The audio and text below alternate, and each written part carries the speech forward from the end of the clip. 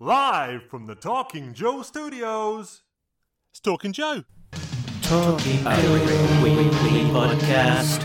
Talking Joe is there. Talking Joe thought we would last. Talking Joe is there. Find each other like a married couple. Our podcast on the air. Talking Joe is there. Talking Joe is the code name for a completely untrained special podcast force. Its purpose, to produce a regular comic review show while breaking and replacing a series of presenters from across the world. Talking Joe is on the air. Hey, you. I don't like your girlfriend. It's me, Mark, and welcome to Talking Joe, the best and longest running dedicated G.I. Joe podcast that features a guy called Mark, who happens to be from England. The other ones are also fine. You can find out the details about this specific podcast over at our website, which is talkingjoe.co.uk. Today we are continuing our look at the G.I. Joe Disavowed era with two issues from 2003. It is issue 17 and 18 of G.I. Joe Frontline, two one-part issues. So with that preamble done, let me introduce my co-hosts. First up, we have a real American Tim. It's Tim Finn. Hello, Mark, and hello, listeners. Hello, Tim. And next up, we have G.I.J. It's Jay Cordray. Howdy, Joe fans. Hi, Mark. Hi, Tim. Who's ready to talk about push-ups and dog vomit? Two of my favorite topics. Actually, fun fact. Devil's Due was considering collecting these two issues in a $5.95 like 2-in-1, and that was going to be the subtitle. G.I. Joe, push-ups and dog vomit. $5.95. Those would be great code names as well. Well, that one we can put that in our file of ones we've designed along with the Dreadnought brand. Remember that guy? Exactly. Yeah, that guy. Yeah, that would be a good Dreadnought. Yeah, good Dreadnought. Dreadnought's merchandising officer guy. I don't know. And before we get too much into it, I just want to say to Tim and to Jay, who hasn't listened to it now, but will have done by the time this is out, how good was that Billy Penn episode where we talked to him about issue 287? There's a guy who loves G.I. Joe. And talking, which is quite a recipe when you put several people in a virtual recording studio who all like G.I. Joe and like talking. Mm-hmm. Yep. So that's split into two, that one, and lots of fun finding out real behind the scenes world of someone that loves G.I. Joe, sort of pursuing an art career, getting to draw an issue of G.I. Joe and see how the thing is made. And he teased at the end that he was doing something else for G.I. Joe, and we now know what it is. It is a variant cover for the new G.I. Joe Saturday morning. What's the subtitle? Saturday Morning Adventures. Saturday morning something. Yeah. G.I. Joe Real American Hero Saturday Morning Adventures comic book series that IDW will be publishing next year. Billy Penn is doing a variant cover for, I believe, issue 1. Yeah, exciting to have IDW pull that out of the bag as well and announce a brand new comic series. Look forward to seeing how that turns out with Dan Schoening, friend of the show, on lead art duties, following up his great Arctic adventure from a few months ago. So Cobra Commander gets Aladdin's lamp. That's straight out of the Saturday morning cartoon. I can't wait to read that one. I just want to point out, G.I. Joe was not on Saturday mornings. G.I. Joe was syndicated. Right. Every weekday. Like, hey, everyone, as a generic subtitle for this. Yeah. Sure. G.I. Joe was stripped immediately from the beginning. It was a 5-part miniseries Monday through Friday, and then the next year it was a 5-part miniseries Monday through Friday, and then the next year there were 65 episodes, and it just aired Monday through Friday. Transformers, its first season, was on the weekends. I think in most markets on Sundays. So, yes, as a very general, like, like when in the 80s were cartoons on Yeah. Saturday mornings, yes, G.I. Joe was not a Saturday morning cartoon. Well, I guess weekday afternoon adventures doesn't have that same ring to it. Monday to Friday adventures. Yeah. I mean, you'd call it G.I. Joe Animated Adventures. That Yeah. would be That that would seems be the like a title. no-brainer. Also, Saturday Morning Adventures, not bad, but it's 3 words, and you could shave that down to 2. Let's talk about Frontline. Speaking of shaving things down to 2, there are only 2 issues left in Frontline for us to review. I can't believe There it. are last 2. And rattling through the final 2 issues of Frontline. There's talking behind comic scenes, behind the comic scenes. Mark J and Tim. It's the spin-off that has survived. There's no yawning to find the meaning. Is it good? Is it shite? G.I. Joe Frontline on Talking Joe. Well, G.I. Joe Frontline on Talking Joe. G.I. Joe Frontline on Talking Joe. Well, G.I. Joe Frontline on Talking Joe. First out the gate, it's issue 17, Training Day, from November 2003. The creative team are Story, Paul Jenkins, Pencils, Tim Seeley, Inks, Corey Hampshire, Colors, David Messina and Federica Manfredi, Letters, Dreamer Design, Graphic Design, as always, Mike Norton.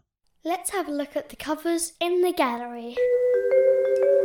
So we've got 2 covers for this issue. Cover A is a more painterly effort from Jason Alexander, and cover B is a back and front gatefold cover. Is it called gatefold when it's back and front, or am I? That's a fold-out one. Wraparound. Anyways, wraparound cover. Thanks, Tim. By Tim Seeley of Beachhead on the front and Green Shirts on the back. Quite different covers. Jay, what do you think? The Beachhead cover, the painted one, I kind of like it. It's a little rough. It makes me think of Kent Williams. I'm not sure. Jason Alexander. That name's familiar, but I don't think I've... Maybe Spawn? Did he do some Spawn work?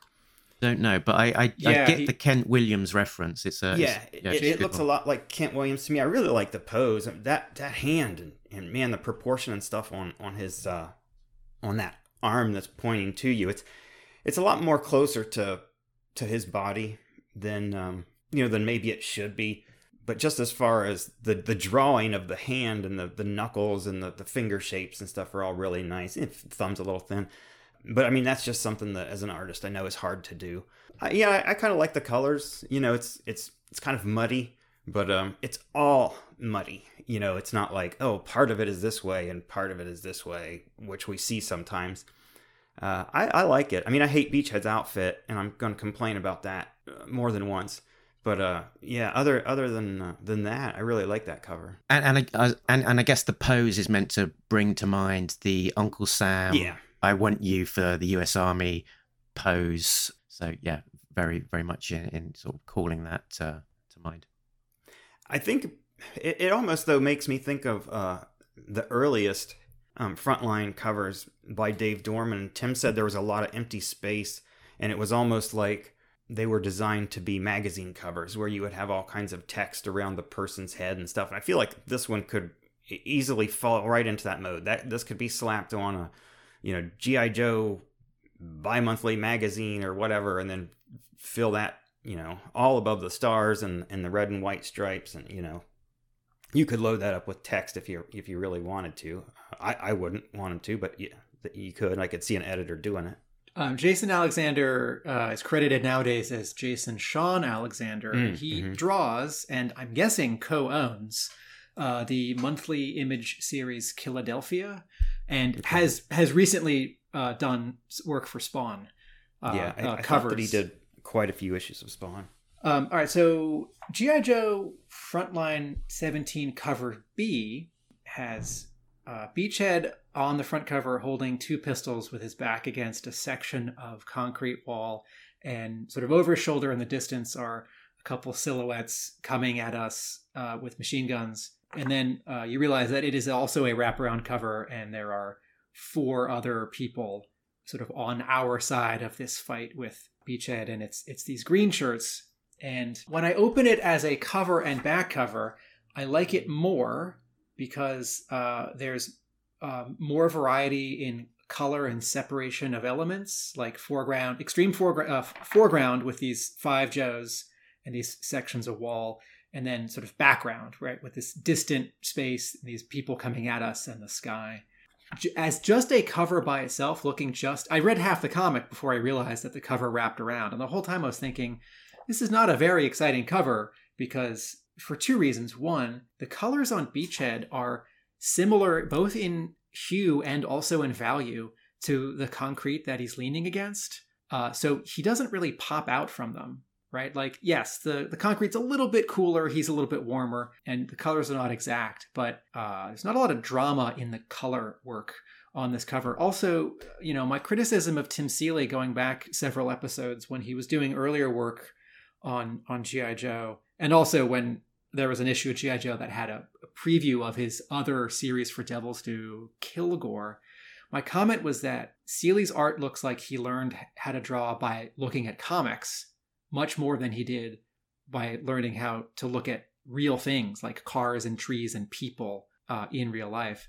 And I see that very much on this cover. These 2.5 silhouettes on the right side of the cover, above the word line for frontline, these 2 silhouettes, they look like these people are in zero gravity. Like the actual pose, these 2 poses don't have any weight or heft to them. They don't look like they're running. And the person on the left looks like they would fall over. It's like, no, you actually can't stand or run with that pose. And if it sounds like I'm nitpicking, like, what's really actually like 5% of the front cover and like 2% of the full front cover, back cover. Yes, that is a nitpick, but it's a representation of a weakness I see in most of Tim Seeley's art, where yes, a person in the background in silhouette, even that's not convincing to me. But in terms of, like faces and clothes and like guns, like can he draw? Yes. But I find this cover, I agree with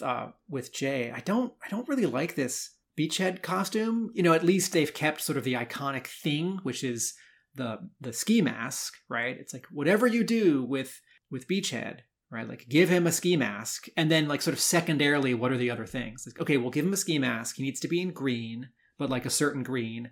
Short sleeves or long sleeves, like different kinds of pants, different kinds of boots. It's like, well, he needs something on his chest, right? It's like I wouldn't ever give Beachhead like Shipwreck's shirt from 1985 in green. It's like he needs stuff on his chest. So he does have that, but there's this sort of this design is, like the shoulder pads feel more superheroic, and then the sort of armor on the front doesn't have any heft to it. So like Beachhead is a badass. Like in 86 on the show, in the movie, that scene that everyone loves where he's dressing down the new recruits, right? His action figure, it's a Hector Garrido painting, and he's a badass in this comic in story, but he never really looks like a badass. And that starts with this cover B. And this cover B costume and reflected inside the issue when he's on the mission, it's based on the version 4 design of the character from 2002, which was released with Dr. Mindbender as the G.I. Joe versus Cobra line. So very much following that design pretty closely, including like the knee pads and that kind of thing. What is curious as well is that they used 2 designs on the interior of the story, with the second design when he's doing the training flashbacks being a different design, which is the Devil's Due design, which is the one that features in their battle lines pin-up. The other observation I had about this cover is sort of something around Tim Seeley's art as well, which is that often he'll have things quite straight on in such a way that he doesn't really need to lean too much into, perspective skills, and that scene in Beachhead's dual-wielding pistols, both of those are completely flat, so that we're not seeing the top or the sides of the guns. Also the 2 green shirts immediately to his left, again, those are completely sort of flat to the pane of the cover, so that we're only seeing the side of the guns. I'm gonna give everyone a peek behind the curtain. When you draw G.I. Joe characters and you have to draw particular weapons or vehicles, if you can get away with tracing a photo of a real world weapon or a photo of a not real world G.I. Joe vehicle, if you can pose your character so that they are holding a weapon, so that it is in profile and you don't have to draw it in perspective, you save time. And I never really thought about that until Cobrember last year when I did it a few times. And I was thinking of this just yesterday, and Mark's comment just now reminds me of this. So I do give every G.I. Joe artist some leeway to draw a couple guns, machine guns, and vehicles in profile to save time. So this one I would split either way. It's like, oh, I'll give Tim Seeley a break here, or like, oh, Tim Seeley, like one more thing about the art where I feel like he could like push more and work a little harder. Okay, let's push on past the covers and into the plot. Jay, do you have a plot breakdown for us? I do indeed. In an undisclosed location, G.I. Joe Sergeant Major Wayne Sneeden, aka Beachhead, is leading a group of potential Joe recruits through a very realistic training exercise. Beachhead and the recruits are being pursued by a large group of enemy hostiles. Beachhead tells the recruits to head to a large brick building and get inside. One of the recruits is shot in the leg before making it to the building, and another recruit wants to go back for him, but Beachhead tells her to leave him. As the Joes pile into an elevator, one of the recruits, who, for the purpose of this exercise, is known only as 4, flashes back to his first day of training under Beachhead, when Beachhead made him do 50 push-ups for giving him a wrong answer. 4 recalls the punishment Beachhead doled out on the recruits, who were certain he was actually trying to kill them. 4 hates Beachhead.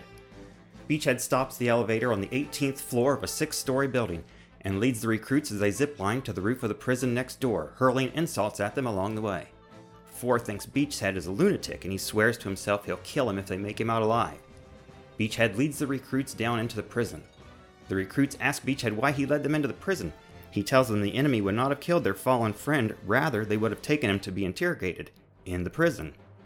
Beachhead and the recruits rescue their friend and call for an extraction. During the firefight, 4's gun jams and Beachhead tells him he's an idiot and to do 50 push-ups. With bullets flying past his ears, 4 thinks he's a dead man. As the recruits board the G.I. Joe helicopter, Beachhead is shot and falls. He yells at the recruits to continue the mission, leave him behind. 4 jumps out of the helicopter and goes back for him. The Joe's helicopter takes off just in time. 4 asks Beachhead if he is okay. Beachhead says 4 disobeyed a direct order and tells him to do 50 push-ups.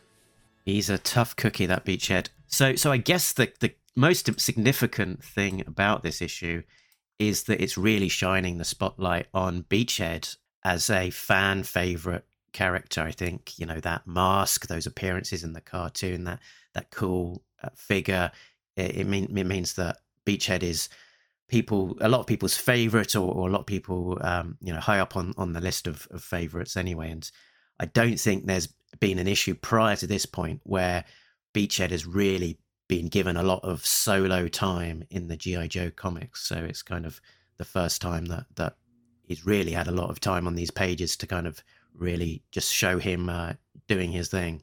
Yeah, there are 3 or 4 scenes in the first 25 issues of the main Devil's Due G.I. Joe monthly series where Beachhead does the Beachhead thing. It's giving some recruits a hard time, or he's being a real tough cookie. And I appreciate a full issue for him to not just be hard on recruits, but also to be, like a capable Joe who succeeds on a mission. Because those scenes that we've seen in the Devil's Due run so far, they're fun and they are like fair portrayals of his character.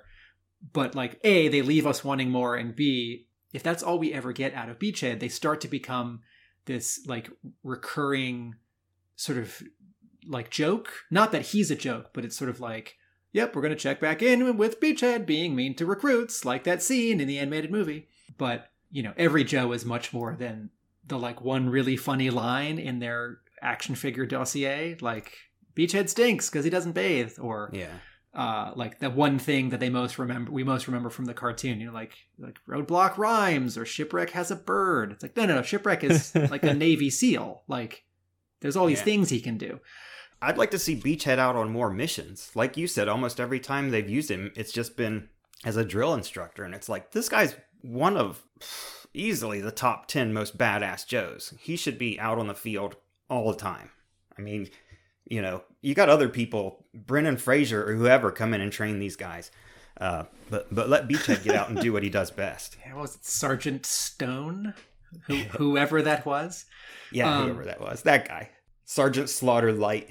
My two sort of top-down reactions to this issue are that I think Paul Jenkins pulled off a good, dramatic, satisfying story in, I'm guessing it's 22 pages. I haven't counted, but all the Devil's Due stories are 22 pages. And that I really didn't like it on page 4 and 5 when Beachhead says, "Leave your comrade, we're moving on." And I was very glad later in the story when, one of the characters knows more than we do, and it was his plan to go back for that character, and that gets to be a surprise both for the recruit who's questioning him and narrating the story, and also for us. And I have been hard on Tim Seeley in the past, and there are some things about this issue that I think could be improved.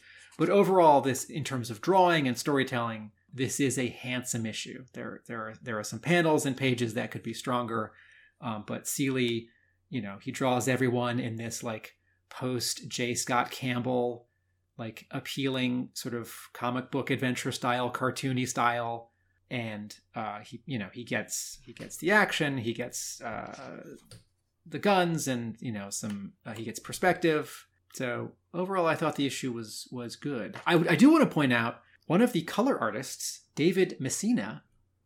David Messina is the David Messina of comic books, right? This isn't some like random like person who colors at a studio, and we mostly know the name of the studio, and occasionally they credit 2 or 10 people who do all the actual work at the coloring or lettering studio. David Messina drew issue 252 of G.I. Joe: Real American Hero, the Baroness Spotlight issue. David Messina has drawn some Star Trek comics for IDW. Like he went from coloring this issue to doing other work in comics, including penciling an issue of G.I. Joe. Yeah, I think the colors on this issue, look good, and sort of in comparison to most of the other issues, fare well by comparison, and giving a sense of the location, of tone, of mood, using reds in the background to indicate place, but also I guess peril, or that kind of thing. There was a point that I wanted to guess follow up on in terms of the art, and also that story point of leaving someone behind. That Tim Seeley's art is generally very solid, and it's I think a good looking issue. Where I think there's maybe it's slightly misjudged is in terms of how he draws the enemy combatants in the issue, where they are sort of drawn as a somewhat comedic, cartoonish mob with literal pitchforks and torches sort of coming after them. There's a recurring character who sort of looks like a GI wrapped in bandages, like a bit of a sort of a Frankensteinish looking character. And that kind of braying mob coming after them somewhat undermines that key plot point of Beachhead leaving a man behind and then coming back to rescue him, on the basis that their procedure manual would indicate that they would capture them and then bring them back to the base for questioning. But that braying mob doesn't really look like the kind of combatants who are going to thoroughly read the fine print of a procedure manual and follow it to the T. So I've thought about the bad guys here, right? And they get a splash page.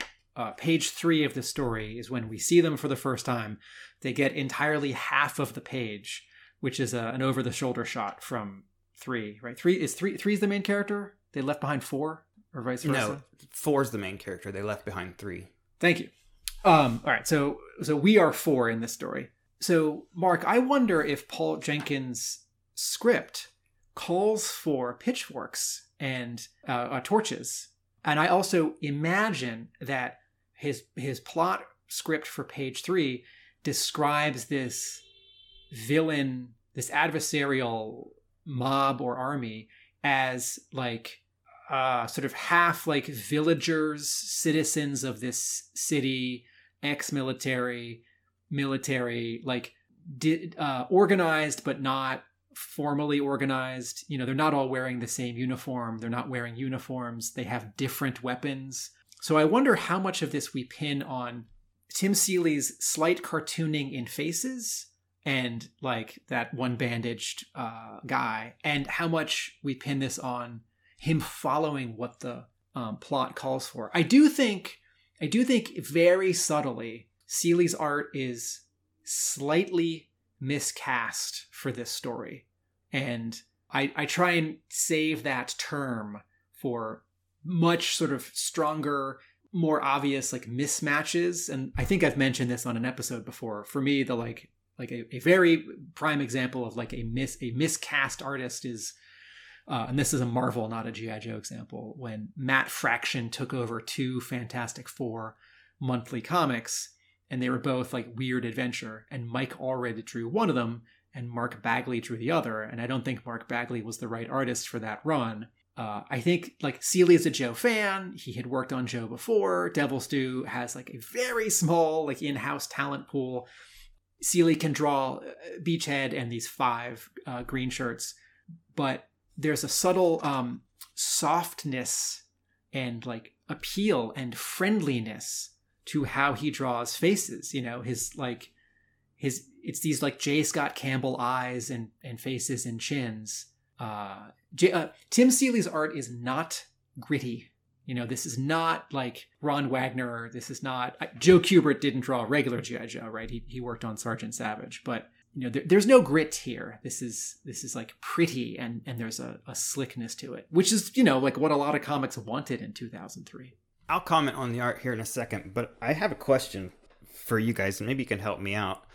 I read this twice, and I'm still not 100% sure. Is this a real mission? Like, are those real villagers and stuff? Because I was like, wow, that guy just got shot, and, you know, they're talking about, you know, oh, they killed 3 and all this stuff, and you got all these people coming out, and then you get to this page, and I'm looking at it, and I was like, oh, that's a bunch of Joes, like, disguised as, you know, whatever. Shipwreck's right there in front. You know, you could pick out other ones. There's like 4 Snake Eyes, like Mark said. So I'm just not clear.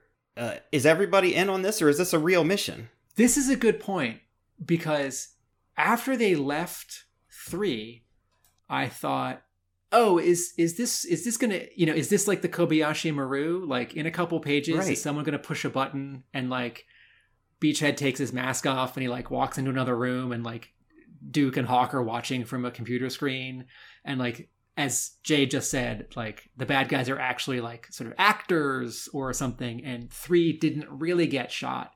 3 got fake shot to stress out and to test 1, 2, 4, and 5. This leads me to a slightly different question. On the second to last page, everyone's on the chopper. And then on the final page, it's cropped badly. But on the top panel, the two choppers do get away from the roof of the building as the tank is hitting the roof of the building. And then in panel 2, you very much see that the choppers are like in the distance and the tank is not turning to also shoot them down. And then the choppers do get away. And I thought, well, this is a satisfying 22 pages. And the comment that I wrote was, the story here is tight as a drum. But to Jay's question, I then wondered, wait, what's the mission? Are they... Yeah, because he was like, they say, oh, we've rescued our objective or whatever. And then it's like, well, what was your objective? Was your objective 3 that got shot that you wouldn't have known? I mean, it was like watching the Star Wars prequels where everything that happens, Palpatine goes, yes, I wanted that to happen. It's like, that doesn't make any sense that you would want that to happen. You're counting on this person doing something and this person doing something and this person doing something to come back to your original plan. It's like, no, Beachhead wouldn't leave a guy in the field he'd leave a guy at a training exercise where he knew he wasn't going to get killed. But like you said earlier, for Beachhead to assume that the angry mob is not going to kill him because they don't know who he is laughable. I mean, it's not going to happen. All right, so are we three in agreement? So there's something missing. There's like one line of dialogue, or one of the 5 green shirts needs to be holding something, like a file, like a folder, a disc, a little like pouch, something. Like, or there needs to be another person that they're dragging along. They like rescued some intelligence officer, or like kidnappee. Like, we don't need to know a lot about what the mission was, and one sentence of Beachhead dialogue or narration from 4 could probably do it. But I do feel that there's a story, sort of a logical beat or like piece of information that's missing here. Yeah, I think you're right. There's somewhere in the middle of the book where they're sort of rappelling from one roof to another. There's a box that said, like I said before, the Joe's idea of a training mission is to send you into some hot zone with no chance of escape, and maybe you graduate if you survive. So I think the implication in the book is that their mission is to get into this environment and then escape. So it's a real mission. And I don't know if that it's a particularly satisfying mission. No. So the confusion really takes the issue down a lot for me. Yeah, I don't think it's like a setup kind of mission with like Joes as the baddies, as you suggested, Jay. I think they are in genuine peril, but yeah, the objectives of their mission are somewhat cloudy, and if it is just purely a training exercise, get in there in this hostile environment and get out without trying to die. These are meant to be professional soldiers, the best of the best. It seems like putting them in unnecessary jeopardy like that is not, would not be kind of an appropriate mission in of itself. In 2003, Paul Jenkins has just written, or is in the middle of writing, an excellent run on Peter Parker Spider-Man, which is, most of the first half of it is drawn by Mark Buckingham.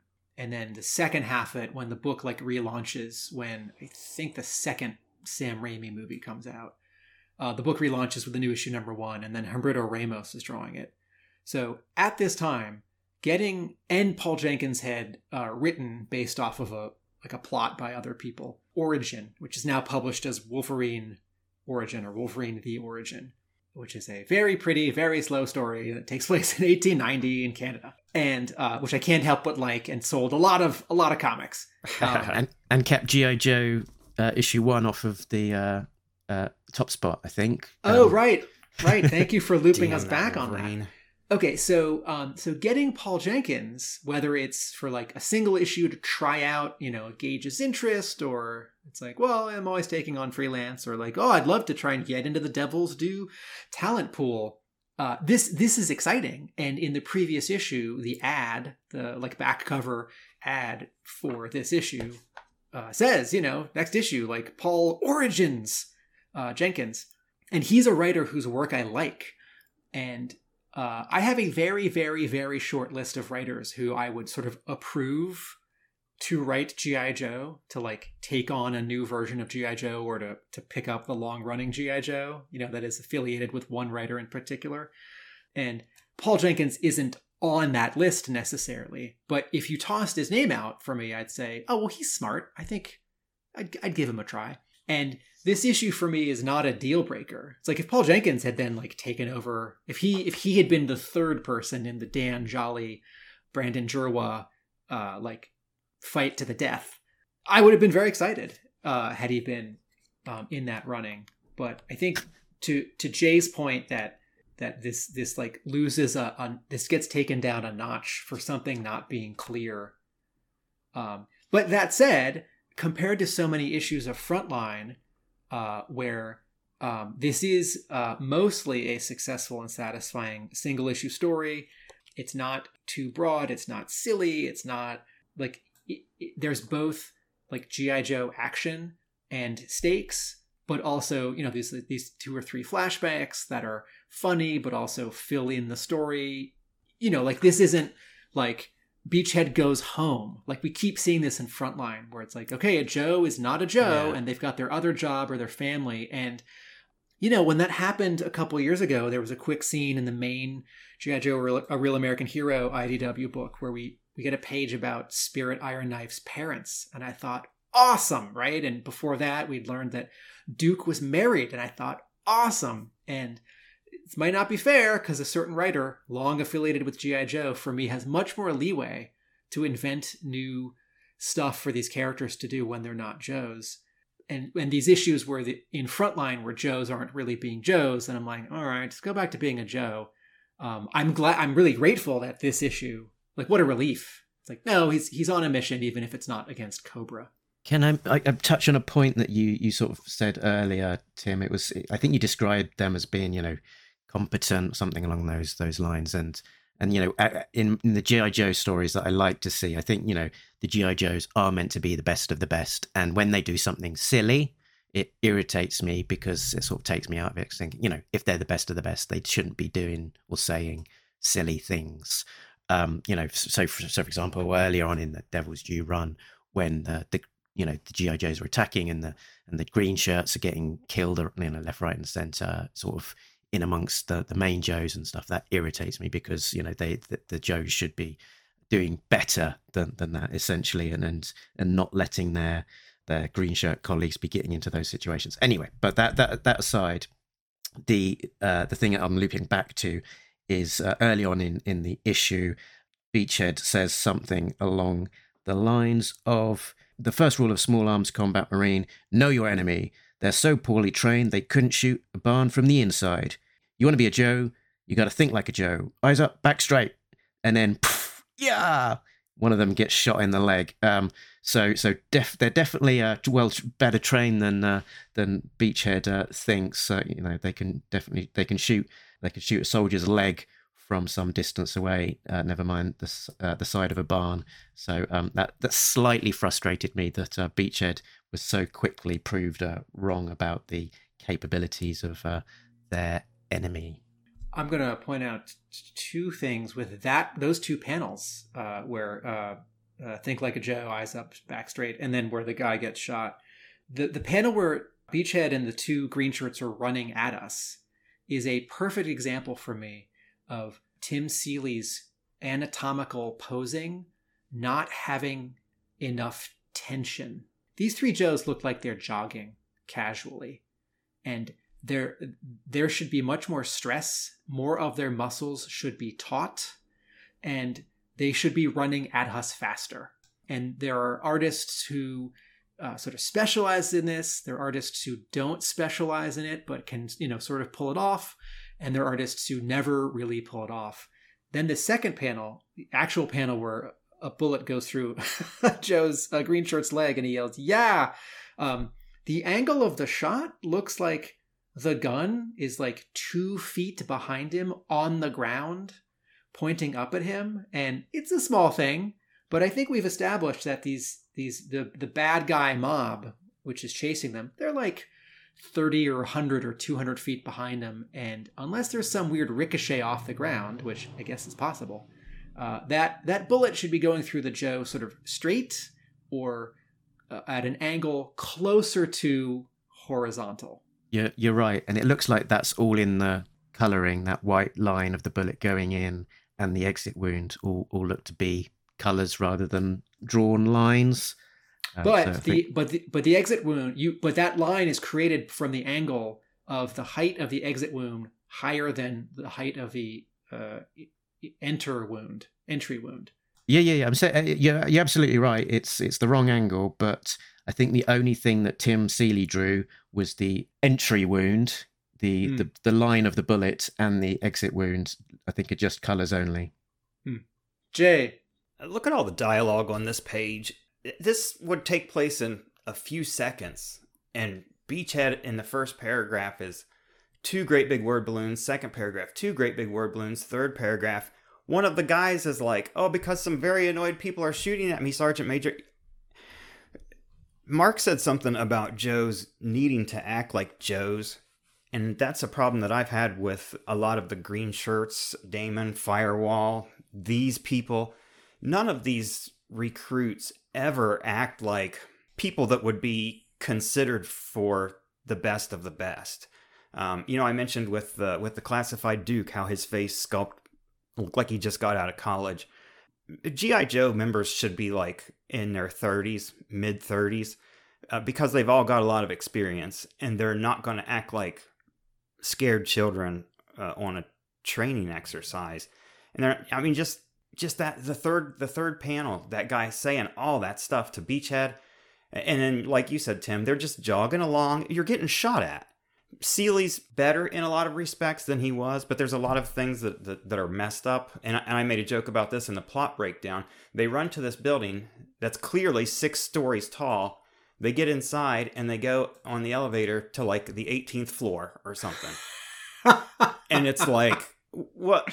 He says, why are we getting out on the 18th floor? Anyone? And I look back and I go, there's 6 stories in that building. Excellent. Yeah, but I was kind of surprised with a lot of the art because, there isn't a lot that's better.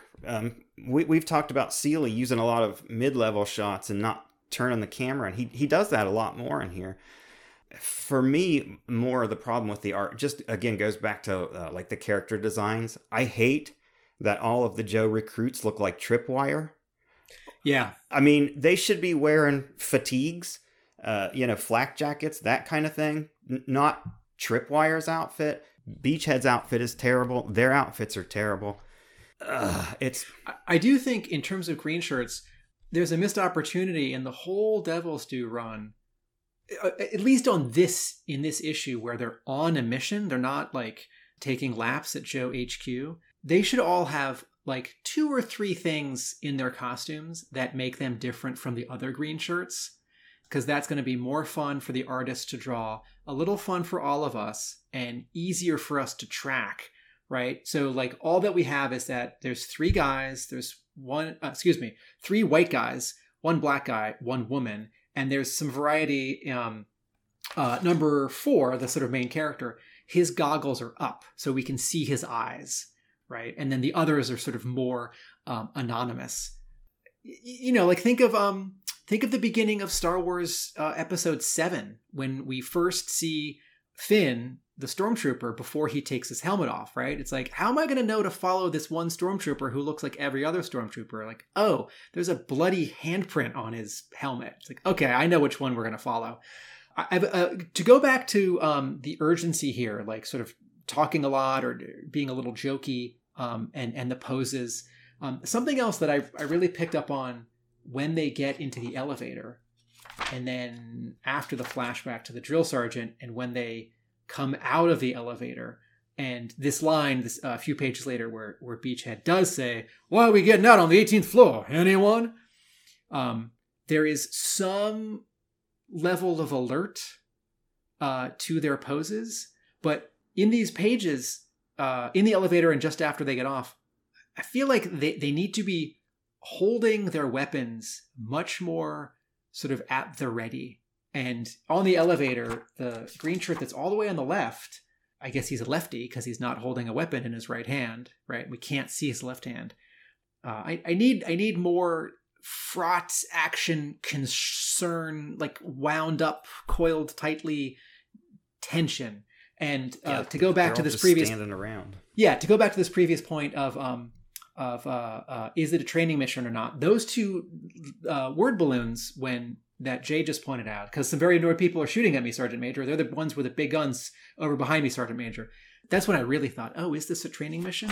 And then, to Jay's point, Seeley's layouts have improved, but this big half page of them on the elevator as a straight on sort of mid-level shot is like a small return to the less dramatic, like sort of lacking any point of view, not emphasizing anything in particular Tim Seeley storytelling. Yeah, that's the Tim Seeley we know. But I don't mind that panel. I think, he's there looking team and separated from the rest of the team. Yeah. You know, they're They're at kind him of with looking at him suspicious, like, they're you son of a bitch. yeah, USOB, what have you done leaving that guy Yeah. behind? Yeah, I'm fine with that panel. There's many more panels, like I said, where he turns the camera, you know, and gives us a more interesting angle. And I wondered, like, publication times, you know, he did the last 2 parts, I think, of The Last Stand, and they were kind of underwhelming. You had a lot of, like, you know, just mid-level straight shots. We pointed out in particular 2 instances where people kicked things in that arc that just were flat. And there was a page in here where Beachhead kicks the door down. It was the one Tim just pointed out where they get off the elevator. That middle panel, page 9, is much better than his other attempts with Duke kicking a door down and Cobra Commander kicking Serpentor off the tower. It's better. It's not great, but it's more dynamic. And I just wondered, I was like, well, how is it that he's seems to be better, at least with the layouts and poses and stuff here than in The Last Stand? They couldn't have been any more than a few months apart either direction. I think you're hitting the nail on the head, because the ad on the inside back cover of this issue is for issue 25. Mm-hmm. So I think Seeley spent a normal amount of time on this issue, and then someone said, oh, we need you to help draw some of 24 and 25. Okay, yeah, probably. And I think those were a rush. Probably right. But I think this issue then probably gives us a little better indication of what he's capable of. And, you know, we found his art underwhelming before. And this, I agree, it's probably not the best fit, but he's improving. Cool. I spy with my little eye. Have we got any I Spies? I've used mine up already. I have an I Spy. On page 7, it's not Sergeant Slaughter. But you're right. We're kind of supposed to think it's Sergeant Slaughter, because in the first panel we see him from behind. He's much wider and he's taller than these green shirts. He looks from behind like Sergeant Slaughter, and then from the front, I kind of feel like Tim Seeley is thinking, I'm going to draw Sergeant Slaughter, but I'll change 2 things so that it clears legal. Mm-hmm. So not the glasses and a different mustache. And then I guess he's got sort of graying sideburns. But this could both be sort of any sort of brand new drill sergeant that we haven't seen in the world of G.I. Joe, and not a reference to Sergeant Slaughter. But I kind of feel like, wink, wink, it's like, well, this is as much Sergeant Slaughter as we can make it. Quote of the week, quote of the week, quote of the week, quote of the week, quote of the week, quote of the week, quote of the week. Quote of the week is my favorite line from this issue is from page 1, 10, 11, 12, the final panel. This, on the other hand, is a potato. Which works better in context, where Beachhead, I'll do the whole line. Yeah. I bet you don't think I got much more than the army in my head, huh? I bet you think old Beachhead ain't too clever. Well, anyone else would have you clean this place up with a toothbrush or something. This, on the other hand, is a potato. And then 4 continues it in narration. Potato! He made me clean the entire barracks with a freaking potato! And believe me, if anyone ever tells you to clean your house with a potato, it can't be done. And that feels very much in keeping with the kind of sort of impossible odds and stakes and like chores that is it issue 82 of A Real American Hero, the Ron Wagner cover, a Viper behind Repeater, and it's like a training mission for 3 new Joe recruits, and some of them are washing out. That's the issue where Duke's going to send like the one who doesn't make the team to is it Thule Greenland, Thule. But I sounds familiar. The potato thing is really funny to me, because I don't know if Paul Jenkins had ever heard an actual army story, or if he's like, I need to come up with something that just seems impossible, but you might experience in the military. Yeah, I was torn between 2 quotes for my favorite of this issue. That one and this one in a not too dissimilar vein. It's Beachhead again playing the tough drill sergeant. He's I hate it when you maggots ain't got the sense to pay attention your first day. You, what do you say when I tell you the jump? I say, how high, Sergeant Major? You don't say a darn thing, idiot. You just jump. Now, get down and give me 50. My favorite line was, again, another Beachhead one, busting somebody's chops. And it was not really a great line, but I did laugh because of the situation. They're in the middle of the firefight, and page 18, and the guy's like, my gun's jammed. And Beachhead goes, you're an idiot. Drop and give me 50. It's like, wow, man, we're in the middle of a firefight. He's just like, you're an idiot. Drop and give me 50. It's like, damn, a hard teacher there. Yeah, there was something, I can't remember where it's from, but it was a quote, something along the lines of, what do you see in the dictionary if you look up the word idiot? I suppose I see a picture of myself, sir. No, you see the definition of the word idiot, which is what you are. So, yeah. I have a very, very small error detected. Error detected. Error detected. No prize incoming. I have a very small error detected on page 10, panel 1. It's the silhouette panel where you see the green shirts ziplining from one building to the other with a night sky behind them. Like I said before, this is the narration. The Joe's idea of a training mission is to send you into some hot zone. Joe is plural, and possessive plural has the apostrophe coming after the S. Ooh, there's a nitpick. Yeah. Yeah. Okay, so let's give this bad boy some Yo Joe scoring. I'll go first for a change, I think. So this one, I think generally I like the fact that we've got a spotlight on Beachhead. I think a lot of the story is good. The dialogue in a lot of places is good as well, from us picking out some of our favorite quotes. The art, I think, is generally pretty strong. Good storytelling, looks nice. The coloring is pretty good for Devil's Due particularly. But I think it's let down by just two key points. Just the motivation for the mission there on could be a little bit clearer or stronger. And that aspect of leaving the man behind just really stuck for me. I think if they just had it something along the lines of it just being much more obvious that he was left behind and there was no way of them rescuing him at that particular moment in time, versus it just seemingly be that they were just leaving him behind just to be hard cases, whatever. I think that would have helped the story. That look, we can't rescue him now. He's beyond help, but we will rescue him down the line. That would have worked better for me. So probably for me, this is like a 6.5. With those points being remedied, it would have been higher. I guess Beachhead is ambidextrous because he is holding his weapon in his left hand in many panels, but in a few of them, he's holding his weapon in his right hand.